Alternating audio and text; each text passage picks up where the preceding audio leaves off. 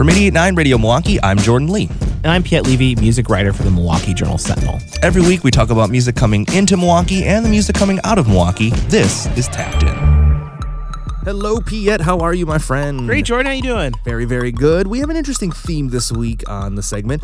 We're talking about really famous performers who are a part of some of your favorite bands maybe of all time. We're kind of stepping out into their own spotlight here in Milwaukee. Yeah, just by the way that the calendars have worked, you've got these, I guess, sidemen or musicians that are in these bigger groups doing their own kind of solo things. And it all just happens in the next couple of days. It's just kind of interesting to see this theme. I mean, starting with Saturday, you've got David Crosby, who's playing at the Pabst Theater. He's in a little group you may have heard of called Crosby, Stills, and Nash. Yes, of course. Sometimes Young. Yes, right, sometimes Young. And, of course, there's the Byrds. And he had a major falling out with Young and basically a major falling out with Crosby, Stills, and Nash. Right. So Crosby, Stills, and Nash isn't really existing right now. Kaput. He's kind of known more for just being kind of a crank in a lot of ways. He's just like, he's just a cranky Twitter guy. He gets into beefs with people.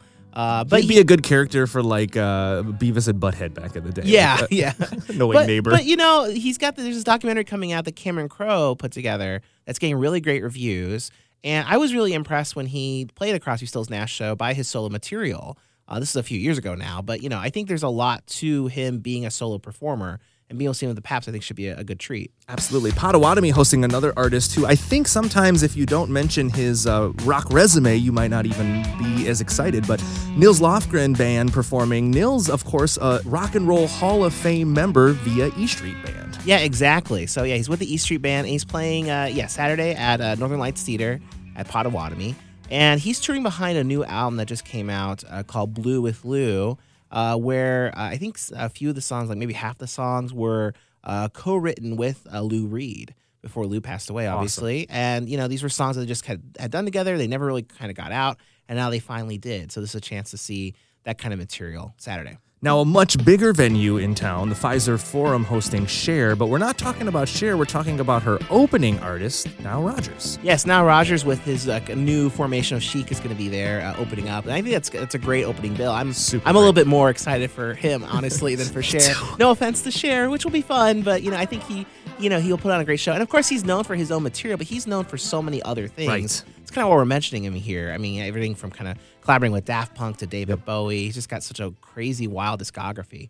And speaking of wild discography, I think the last artist we're talking about today has one of the widest spanning careers, performing with the Pretenders, Talking Heads, Modest Mouse, and recording on countless classic records. The legendary Johnny Marr in town. And he was in a group you may have heard of in the past called The Smiths. Yeah, The Smiths, they did a couple things, in the 80s. So Johnny Marr, he's playing. That's also very exciting. He's going to be at the Pabst Theater on Tuesday. But he's been doing his own thing. I mean, I think the most recent band he was with was Modest Mouse. He's been doing kind of solo stuff as well, including a new album called Call the Comet. Mm-hmm. So he'll be touring behind that material. Piet, let's continue this conversation next. And I want to talk a little bit about at what point is this kind of tired and at what point is this exciting for an artist to step out from their classic association and do their own thing. We'll talk about that next. Stay tuned. It's Tapped In. Nonprofit Radio Milwaukee is brought to you by you. A membership contribution is your personal commitment to music and to Milwaukee. Visit radiomilwaukee.org to check out our donor benefits and the thank you gifts you can get to show off your 88.9 pride.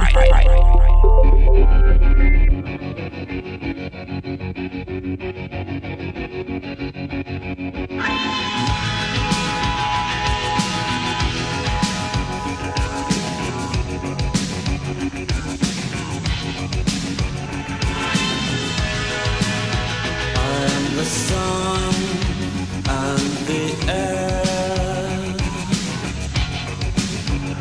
all the shyness that is criminally vulgar. I am sun and air of nothing. A classic from The Smiths. It's Tapped In. I'm Jordan Lee, program director here at 88.9, and of course, with me as always, Piet Levy from the Milwaukee Journal-Sentinel. I always get your title wrong. Music editor, music writer. I'm a music writer at the Journal-Sentinel. Okay. Yes. All right. I always want to give you like a chief operating musical directing guy title. Well, that's very kind. But I don't it's know. Meaningless. Yeah. Well, our conversations might be a little opinionated, but that's what we do. We work in rock and roll. This is our gig, right? So we love talking about this stuff, and we love sharing our opinions with you.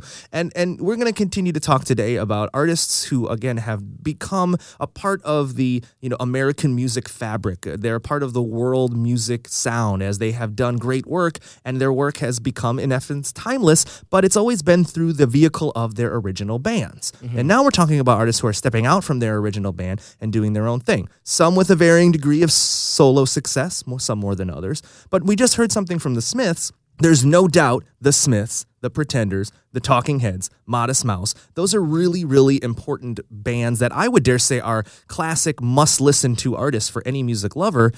Johnny Marr, that's the fabric that connects all those acts together. Yeah, absolutely. And, I think, kind of the ultimate question is like, is it worth seeing these guys when they're kind of separated from the things that they're known for? Because if you're a fan of those groups I just mentioned, there's a very good chance he will not play any of those songs. Yeah, or he might touch on some things here and there. But yeah, that's just the big kind of question mark. I think you have to be a real super fan of those kinds and specifically of the guitar work that Johnny Marr did. Yes. His guitar work is very, very signature. So, it's very distinct. And so if you are like a really big kind of guitar guy or gal, and then maybe seeing the solo show kind of makes a lot of sense. And obviously following the solo material would make some sense as well. But you really have to be very, very passionate about, his work with the Smiths probably, and him individually to even warrant buying a ticket, even if it's going to be in a more intimate venue than, if the Smiths somehow got back together. Of course. And let's not forget, like Johnny Marr, I think of the artists we've talked about today in the podcast, he has had a really exceptional solo career that has done quite well. But we also talked about Nils Lofgren. He also has a nice discography, but none of it has even gotten close to touching his work with E Street Band. No, right, absolutely. And obviously the E Street Band kind of raises attention for him, but he does have good stuff, and he has this kind of cult following as well. What's interesting about that show is it's at a 500-seat theater. Of course. So again, I think you could be a diehard fan of E Street Band and probably a diehard fan of Nils Lofgren, his guitar work with the E Street Band, to be able to kind of warrant going to pay a ticket for that. And the ticket prices aren't that bad for Nils Lofgren. Good call. They're definitely a lot cheaper than for the Boss. And you're not going to hear necessarily Boss songs. Right. But again, I think you just have to be kind of like really in the weeds with your love for this kind of stuff. Especially like I could see paying a ticket to see him now if you were a fan of Lou Reed and you were really curious or interested about these new Lou Reed songs that Nils Lofgren co-wrote with him. That's part of this tour cycle. So that's part of it too. Yeah. Well, okay, this raises a good point. Ticket pricing. All right, we talked about Nile Rodgers opening up for Cher. We both are equally more excited to see Nile and what he's going to do and look at the breadth of work he's got available, than just as our personal opinion, than Cher.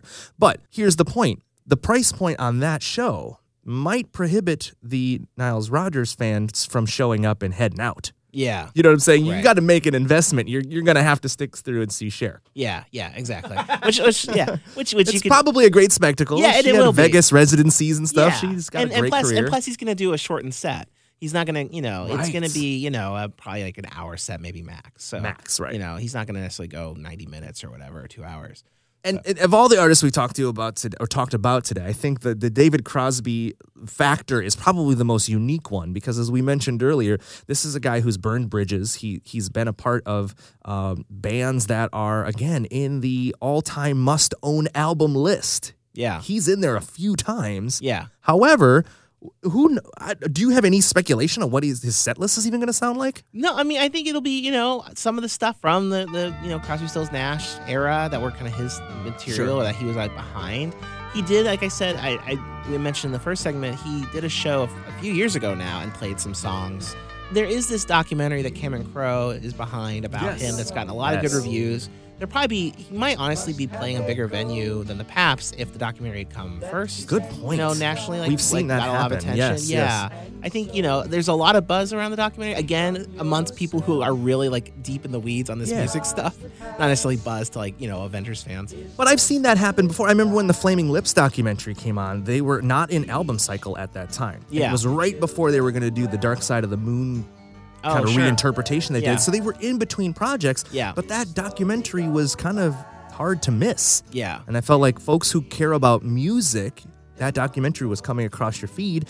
And I know that tickets sold really well for that tour because of that documentary. Yeah. Or, like the Searching for Sugarland, Yeah, the Searching for Sugarman documentary. Yeah, Perfect example. Yeah, Perfect exactly. So, he had no real touring career until No, that. Same with because it's done nothing. Same with Right. Anvil. That they definitely got Right. kind of a big Oh, boost. great example. And they still kind of come through here. They're playing club shows at this point now because it's been a bit since the documentary. But yeah, they got a boost there. Mm-hmm. And the 20 Feet from Stardom documentary. Great Some of example, those too. folks kind of did some things as well. So that also kind of helps a little bit too if you got kind of a movie going on around here. But this show's kind of coming before that documentary is really kind of spread wide, and so but he is still. I was still really a few years ago now impressed by his singing, Right. impressed by his songwriting. So this could be it could still be a good show. It's a bit of a question mark, but I think going back to a conversation we had before, like between this and a hologram show, I'd probably go for this, right? Well, yeah. And honestly, David's chops have not really fallen off. There are some artists of his vintage Yeah. who have no business being on the road Yeah, anymore. yeah, sure. And some have really actually, worn well with time. In fact, we were talking about E Street Band. I heard the new Bruce Springsteen song last week, and he sounds great. Yeah. I mean, he's just, he's sharpened Yeah, as yeah. he's aged. Right. Some artists, I mean, I saw Right. Willie a couple years ago, and he played a third of the show. Yeah. It'll be hit and miss with him. I've seen him on really great nights. I've Yep. seen him on kind of weak nights. I've seen him on rough nights, but he still delivered. This one show at Summerfest, like he had this guitar solo that was just like breathtaking, and he was like having a rough night, but somehow the guitar solo just was amazing. And speaking of side guys, like Steven Van Zandt, when he Perfect. came through, Yep. and he's gonna come through again in the fall. He's got this big, huge band behind him, and so I think that's kind of the selling point too. Is obviously you know him from the Bruce stuff, but Yep. he's got this like big wall of sound kind of going on Right. too. So and it really, he's such a rock and roll guy Yeah. with his with the show and everything, the Sirius channel, that it makes sense to kind of relive some of his passions through this band. So that's another reason too. Side guys that I'm not a big fan of, Ringo Starr, man. I don't know. I'm not with the Ringo Starr All-Star Band at this point. I'm on your team with that one. Yeah, and I know people love it, and they, there's a big nostalgia thing going on there. But I just find it so cornball. Yeah. The last couple times I've seen him, he's kind of had the same sort of lineup. They all are just kissing his foot and everything, and just really kind of blowing smoke for Ringo Starr. Ringo Starr doesn't really play that much anymore. Right. He kind of does some kind of kitschy little banter Yes. and the peace signs, and then they all of them take turns kind of playing their own stuff. And it's a glorified cover band, but it's not a very soulful cover band either. And there's no real, you don't really get a sense of purpose or. I think it'd be much more interesting if there was maybe more stories between the songs or more about that. It's just not that at all. Another thing I've seen as of recent that was kind of a hard pill to swallow, I saw Capadonna from Wu-Tang not too long ago, and they're okay. coming back to town for the 25th anniversary show of Enter 36 Chambers. That's incredible. And I've seen Ghostface solo, I've seen RZA solo, but with a group that big, not everybody's a star in Wu-Tang Clan. And I have to say, Capadonna doing his verses from select Wu-Tang songs left me just wanting to hear RZA. Yeah, right. Yeah, it's just some things are just not going to work. Right. And speaking of things not working, did you hear that the guys from Insane Clown Posse tried to do solo tours? Ooh. Insert sad trombone sound here. They were supposed to play Club Garibaldi. Like the two guys were doing their own separate shows, and they both booked shows at Club Garibaldi in Milwaukee, in February. What? Yeah, and then the shows never happened because it was no one. I mean, I don't know who really wants to see ICP at this point in 2019. Unfortunately, quite a few people.